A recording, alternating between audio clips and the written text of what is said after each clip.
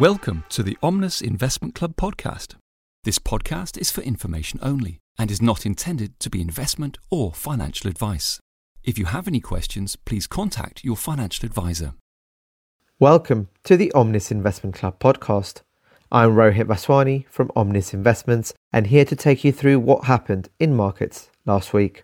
Let's begin in the US, where stocks lost ground, particularly towards the end of the week, and finished overall with steep losses. The S&P 500 was down over 5% during the week. One of the key drivers in markets last week was the higher than expected inflation number, which came in at 8.6% in the month of May, higher than what it was a month earlier. Now, despite some improvement in the labour markets, the high inflation number keeps the pressure on the US central bank to raise interest rates by 0.5% when they meet later this week. And of course, we saw some news coming out of Target, which really puts into context some of the challenges that major retailers are struggling with, particularly with a mismatch of supply and demand.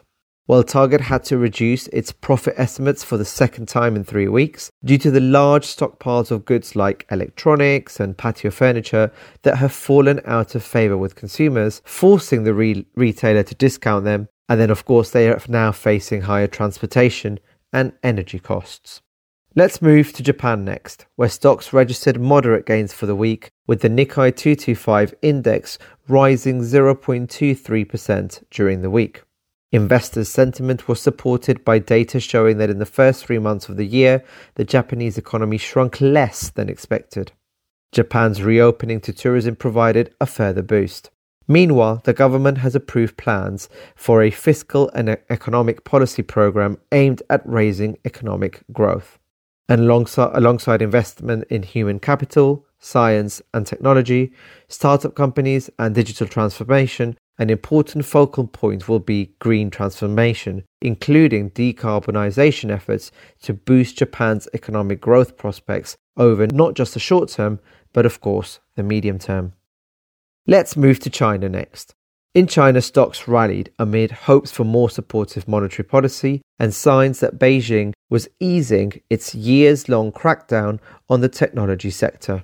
The blue-chip CSI 300 index, which tracks the largest listed companies in Shanghai and Shenzhen, climbed about 3.7% in its biggest weekly gain since February. On the economic side of things, exports grew at a double-digit pace, and imports expanded for the first time in 3 months in the month of May. This is because factories are reopening and supply chain issues begin to improve. On the coronavirus front, last weekend Shanghai planned to lock down millions of residents for mass coronavirus testing over the weekend, days after the last lockdown was lifted on the 1st of June. Meanwhile, Beijing shut down entertainment and internet venues in 2 of the capital's largest districts. The latest restrictions came after a handful of community cases were found in both cities, reflecting the Chinese government's determination to eradicate the virus through a zero-tolerance approach, even as other countries try to live with the virus. Let's come a bit closer to home, to Europe, where shares fell sharply after the European Central Bank suggested that it may increase interest rates at a faster than expected pace. It is widely expected that the European Central Bank will begin raising interest rates in July, and last week it said that it may look to increase interest rates more rapidly after July if the medium-term inflation outlook persists or deteriorates. At the same time, the European Central Bank also lowered its outlook for economic growth and raised its projection for inflation. Now, an example of the deteriorating economic conditions on the continent is seen in Germany, where factory orders have fallen for the 3rd consecutive month due to the uncertainty caused by the Ukraine conflict and, of course, weaker demand. And finally, let's wrap up with the UK, where the FTSE 100 ended the week down over 2.8%. Retail sales fell 1.1% over the year to the end of May, a sharper fall than many had anticipated. British consumers cut back sharply on spending last month in almost all areas apart from holidays as the rising cost of living hit budgets hard.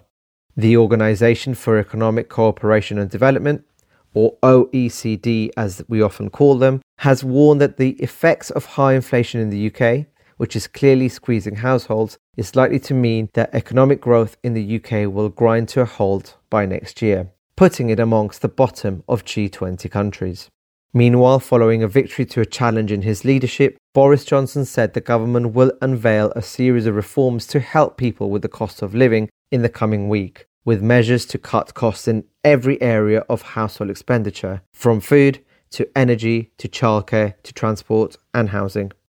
So overall, rising inflation is very much at the forefront of investors around the world. Though in this week just gone, in Asia we saw a little bit of promising news. In Japan, the economy appears to be in slightly better shape than many expected. And in China, there are signs that the government is looking to be more supportive of its economy. That's it from me today. I will of course be back again with more next week. Till then. This podcast has been brought to you by Omnis Investments, which is authorised and regulated by the Financial Conduct Authority.